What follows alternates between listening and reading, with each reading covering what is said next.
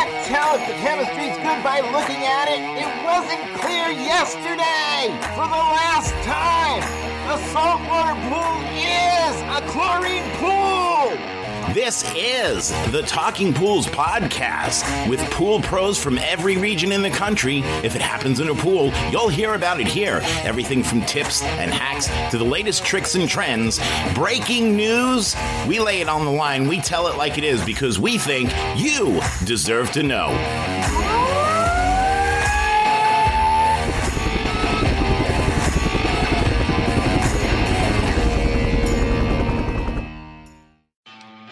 Hello, everybody, and happy Thursday. This is Wayne Ivasich at Talking Pools with Testing Thursdays with Wayne.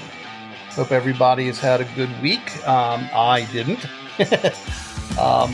Just a little brief review of what's been happening is, in a nutshell, I threw my back out big time.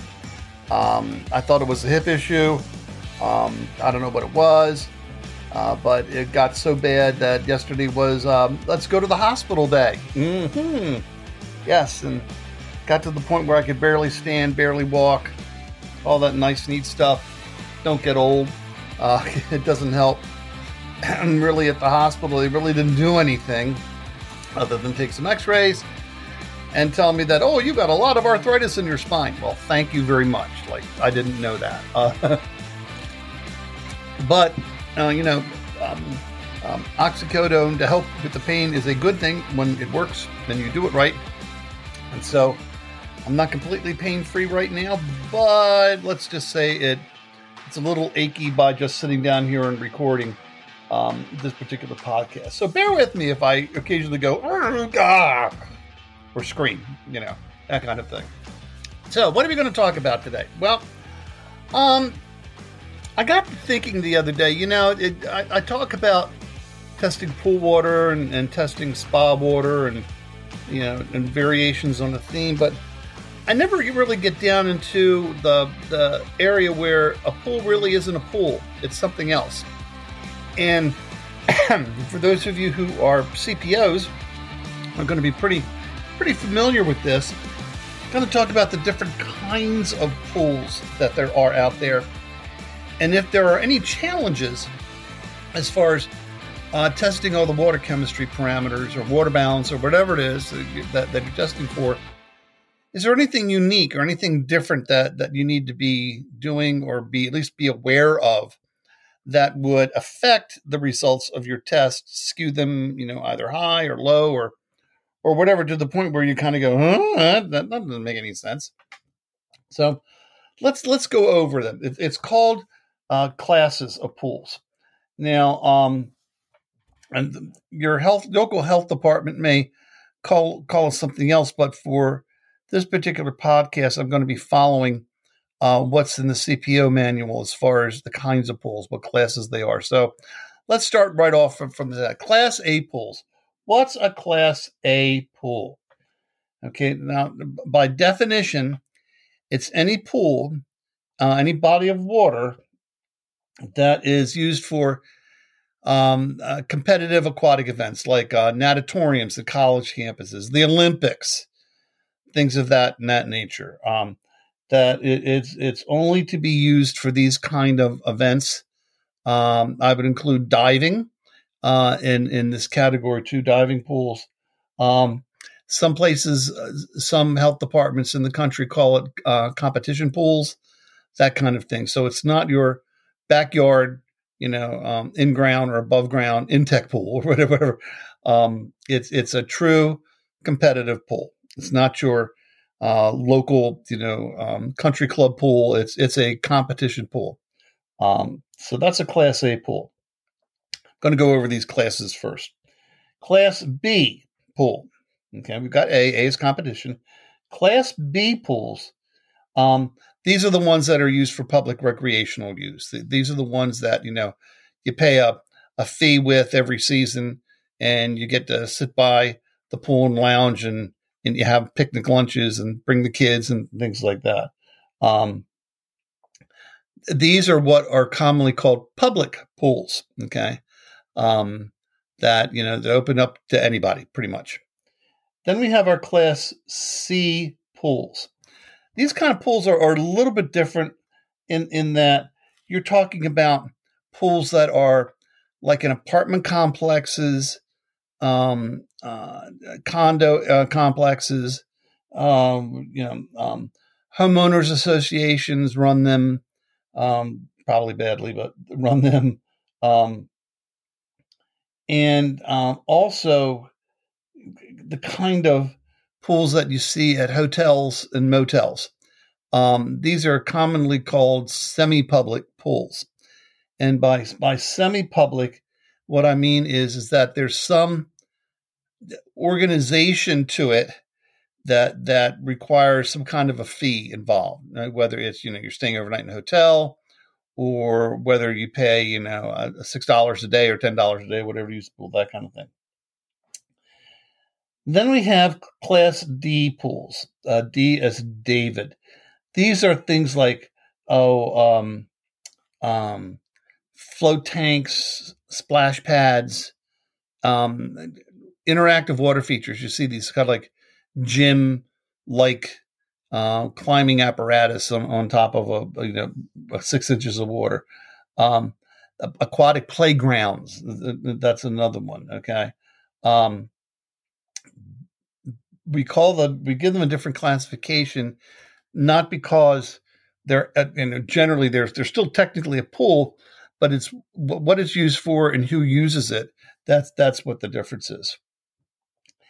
Then we have Class E as an Edward kind of pools. This is the one that I'm real familiar with. Physical therapy pools. Okay. I had my right hip replaced back in August of 2012. And part of my post-surgical therapy regimen was a therapy pool, getting in there because, you're floating and takes the weight off and things like that. You can move around a little bit more freely in underwater. And of course, all the benefits associated with submersion. Yeah, I'm not even going to get to that. But anyhow, the PT people that I went to had a very small therapy pool. And when I mean by very small, I'm talking about this thing was 1,500 gallons. It was a lot. And it could fit you, your therapist, maybe a couple other people. That was it.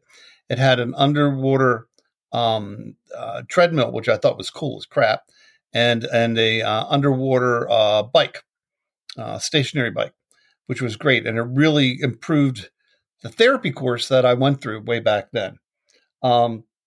These are generally a little bit warmer water than what you would find in all of the other classes that I've already talked about. Generally speaking, FINA and most of the other organizations, when they're asked, what's the ideal temperature, it's really personal preference. But generally speaking, 78 to 82 degrees is the easy range to remember. Jumping back to Class A pools, competitive pools, I used to be a USSA swim official back in the day. Probably, oh gosh, I'd say my daughter's 36. She was doing this when she was 18. So, almost 20 years ago. Did it for a couple of years. And one of the requirements for these level of competitions of swim meets, and if any of you are officials, you know where I'm going on this, you can't have the water temperature colder than 78 or hotter than 82. If it's above that, you cannot hold the competition. And in fact, I have been to a couple swim meets where we've had to shut down the competition because the water temperature could not be regulated. And what happened with that was somebody screwed around with the heater or something like that. I really don't know the specifics, but I know somebody played with the heater. Because coaches and swimmers will tell you that at temperatures colder than 78 degrees Fahrenheit, or say hotter than 82, impede the swimmer's ability to swim to the best of their abilities. And in fact, I know of some cases in which the Olympic pools had issues with water temperature. I mean, we all remember the one Olympic. I forgot where it was located. I'll be honest with you, but remember the diving pool was green. That's a whole different kind of issue, and the temperature was too warm, so they had to shut down and use another diving pool. But yeah, temperature wise, physical therapy pools are usually closer to 86 to 90 degrees Fahrenheit or 30 degrees centigrade. And then that's Class C pool. And then the final classes out there is wading pools, kiddie pools. These are the toilets. You know where I'm going in that one. These are the ones that are maybe a foot and a half deep, maybe a foot deep, all the same level, all the way around, kids in swim diapers and all that stuff. So, yeah. So we have essentially, A, B, C, D, E, F. We've got 6 different classifications. Now, notice I didn't say the word spa in there because that's another animal. And we'll talk about that one day.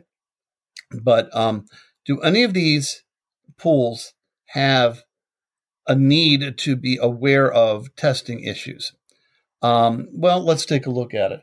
When you're talking about Class A pools, competitive pools, probably not, because these are, for the most part, very well maintained because they have to be in order for a meet to take place.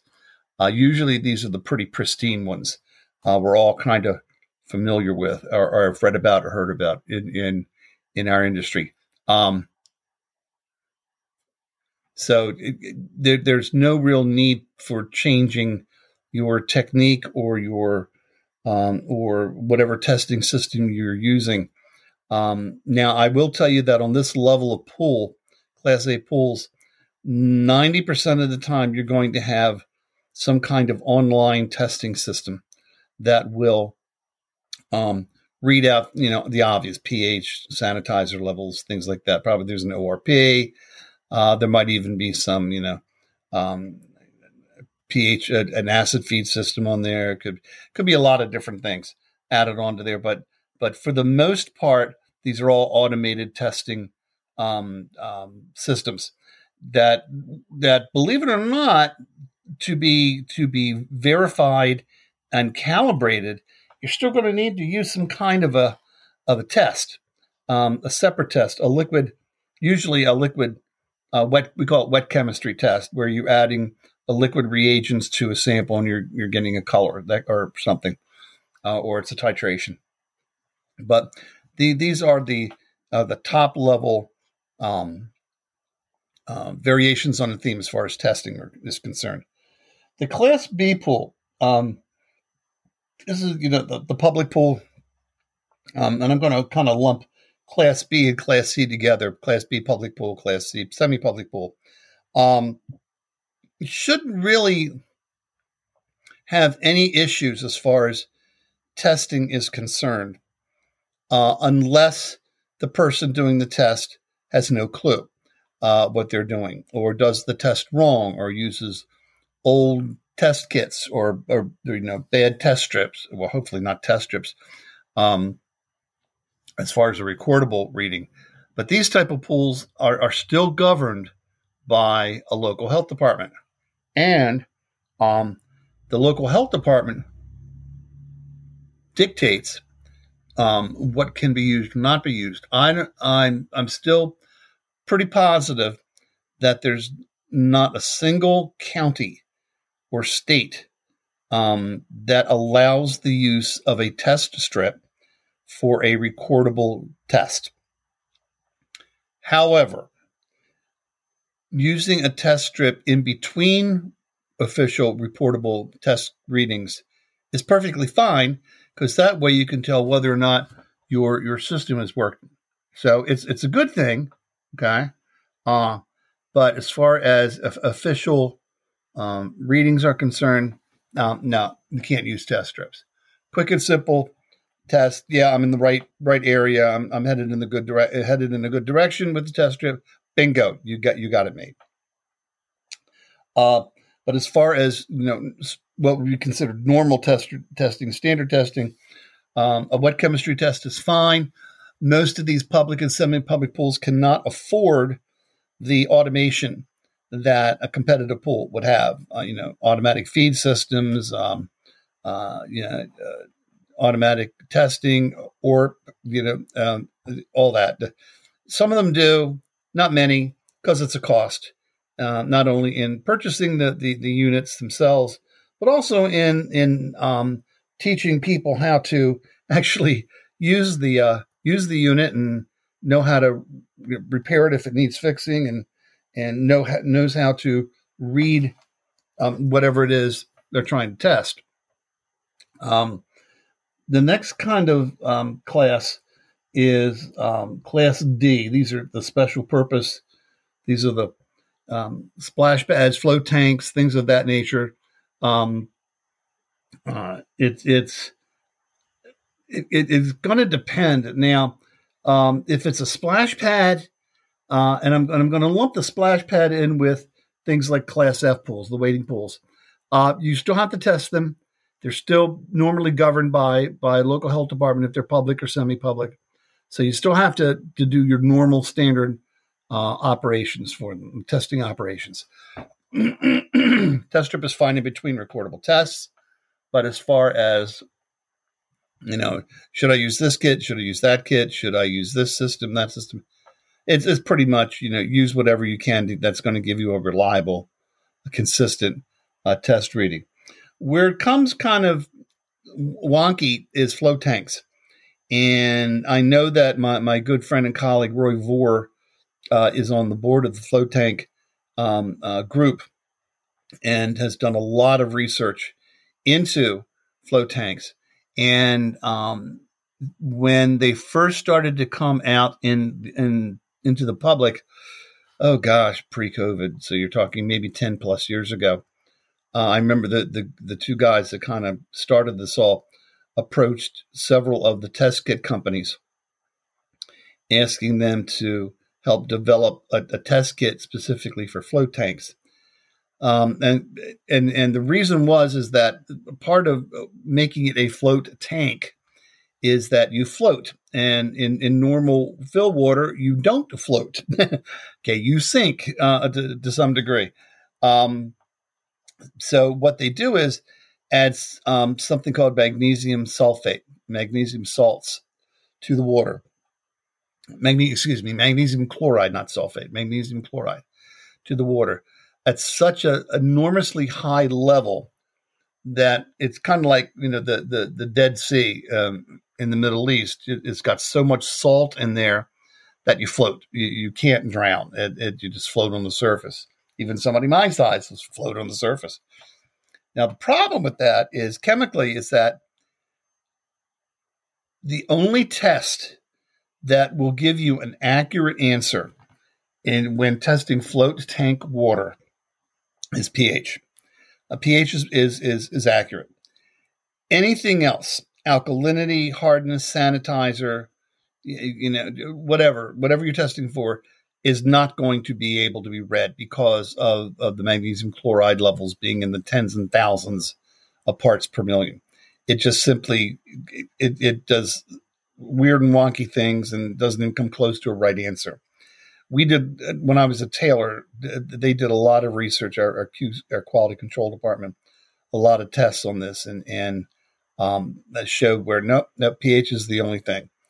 Even probes, electronics, you can't use it. So a lot of times when these things first came out and first popped up, I get calls from health departments or even owner operators of the float tank locations. Is like, how am I going to be able to test this water to see if it's safe? See if it's got sanitizer in it. What do I do, basically? Well, try, you think through this and you go, okay, what can we do? What can't we do and what can we do? So, okay, we can't use the water that's in the float tank. What can we do? So I said, well, why don't you do this? Why don't you test the water that's incoming from whatever source it is? And if that water is of a is fine, is good, is within whatever parameters you've set up, then you know that at least that portion is good. Okay, pH is fine, alkalinity, hardness, sanitizer, that kind of thing. And all you're doing is adding, 1.5 tons of magnesium chloride in there to create the float effect. And then that way, at least you know what's going in is okay. And I would say for the most part, health officials and float tank operators said, yeah, that makes sense. That's because that's the only thing you can do chemically. Turns out that it is the only way really to test for it. Now, that doesn't mean that something's going to come down the pike and compensate for that high level of magnesium chloride in the water.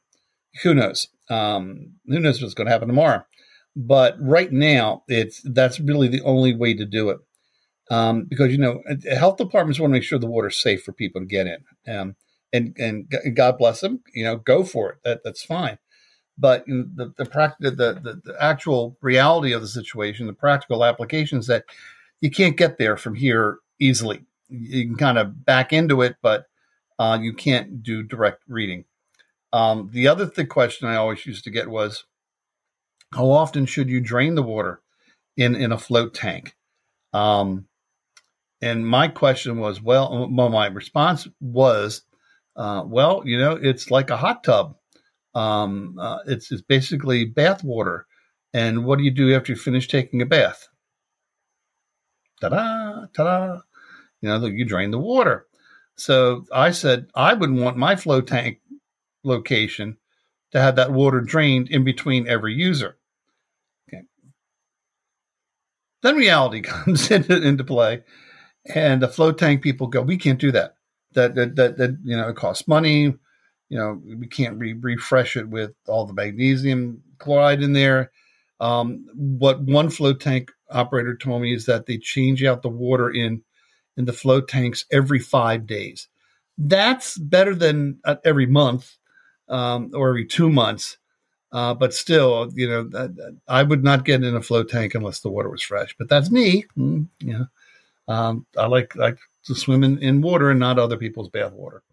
Now add to that the temperature, okay, and like you probably heard me say over the years, remember any water temperature, any sample temperature greater than 90 degrees Fahrenheit is basically you're cooking the reagents. And in fact, this came up the other day when I got an email from a friend of mine who is a health official in Texas. And she asked me, I remember you telling me something about temperature and testing. And it's like, yep, let me send you this. And yeah, anything over 90 degrees, it will cook the reagent, and you're going to get some really weird, strange color development. Any temperatures under 50 degrees, not necessarily weird colors, but the colder temperature slows down chemical reactions, and you're not going to get as fast of an answer as you would think. That's why I tell people, if you're dealing with like plunge tanks and hotter water environments, collect your sample, let it sit in an opaque container with a lid on it for a couple of minutes, and let it cool down. It will cool down quickly in a smaller volume than it would be in the actual unit itself. And then go ahead and test. Then you'll get a good, reliable answer, but you can't take that reading right away. And I know I mentioned plunge tanks and things like that, and I did a podcast on it, I think a couple of weeks ago, about plunge tanks, cold plunge tanks, because they really didn't exist in the real world. A year ago, or maybe 2 years ago, they started becoming popular.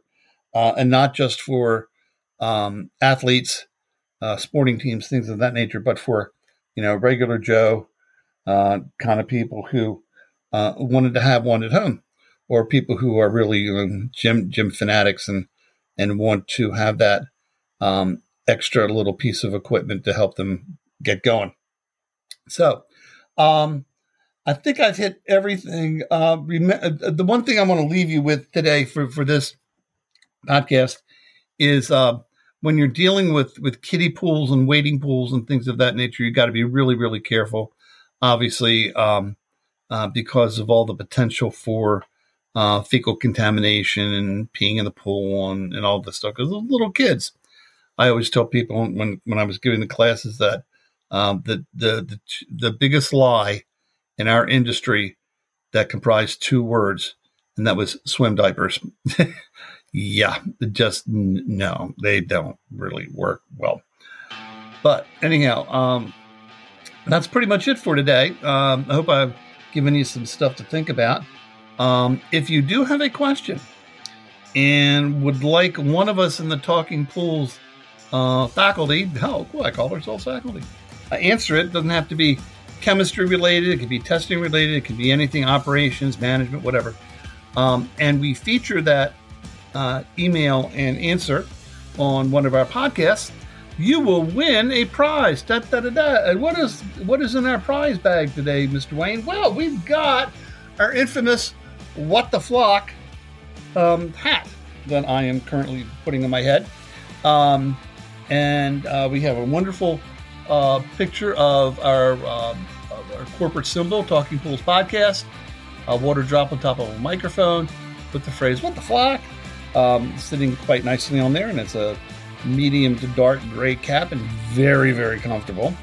But yeah, we will do that. And we will contact you, of course, let you know we're going to do that, get your shipping address and things like that. But if you're going to do that and you think you got a good question for us, send it to talkingpools@gmail.com. That's talkingpools@gmail.com. And when we get it, Rudy will look at it and see who we should go to for an answer and take it from there. So I hope everybody has a great week and you're all safe and healthy and stuff like that.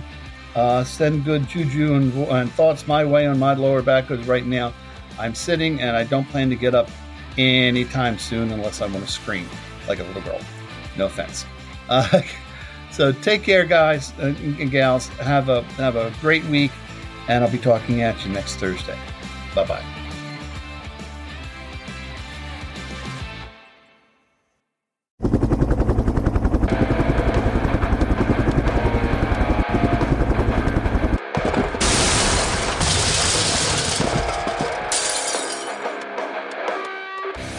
I just wanted to take a minute to say thank you for listening today. I'm hoping you enjoyed the episode as much as we enjoyed putting it together for you.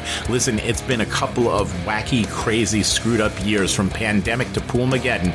I just want you to know that we are all in this together. If there's anything that we can do for you, send me an email at talkingpools@gmail.com. Again, that's talkingpools@gmail.com. We're here. This is your podcast. We are the Pool People's Podcast, of the Pool People, for the Pool People, by the Pool People's Podcast. This one is about you. So thank you for tuning in and listening. Do me a favor, click subscribe before you go. That way you don't miss an episode.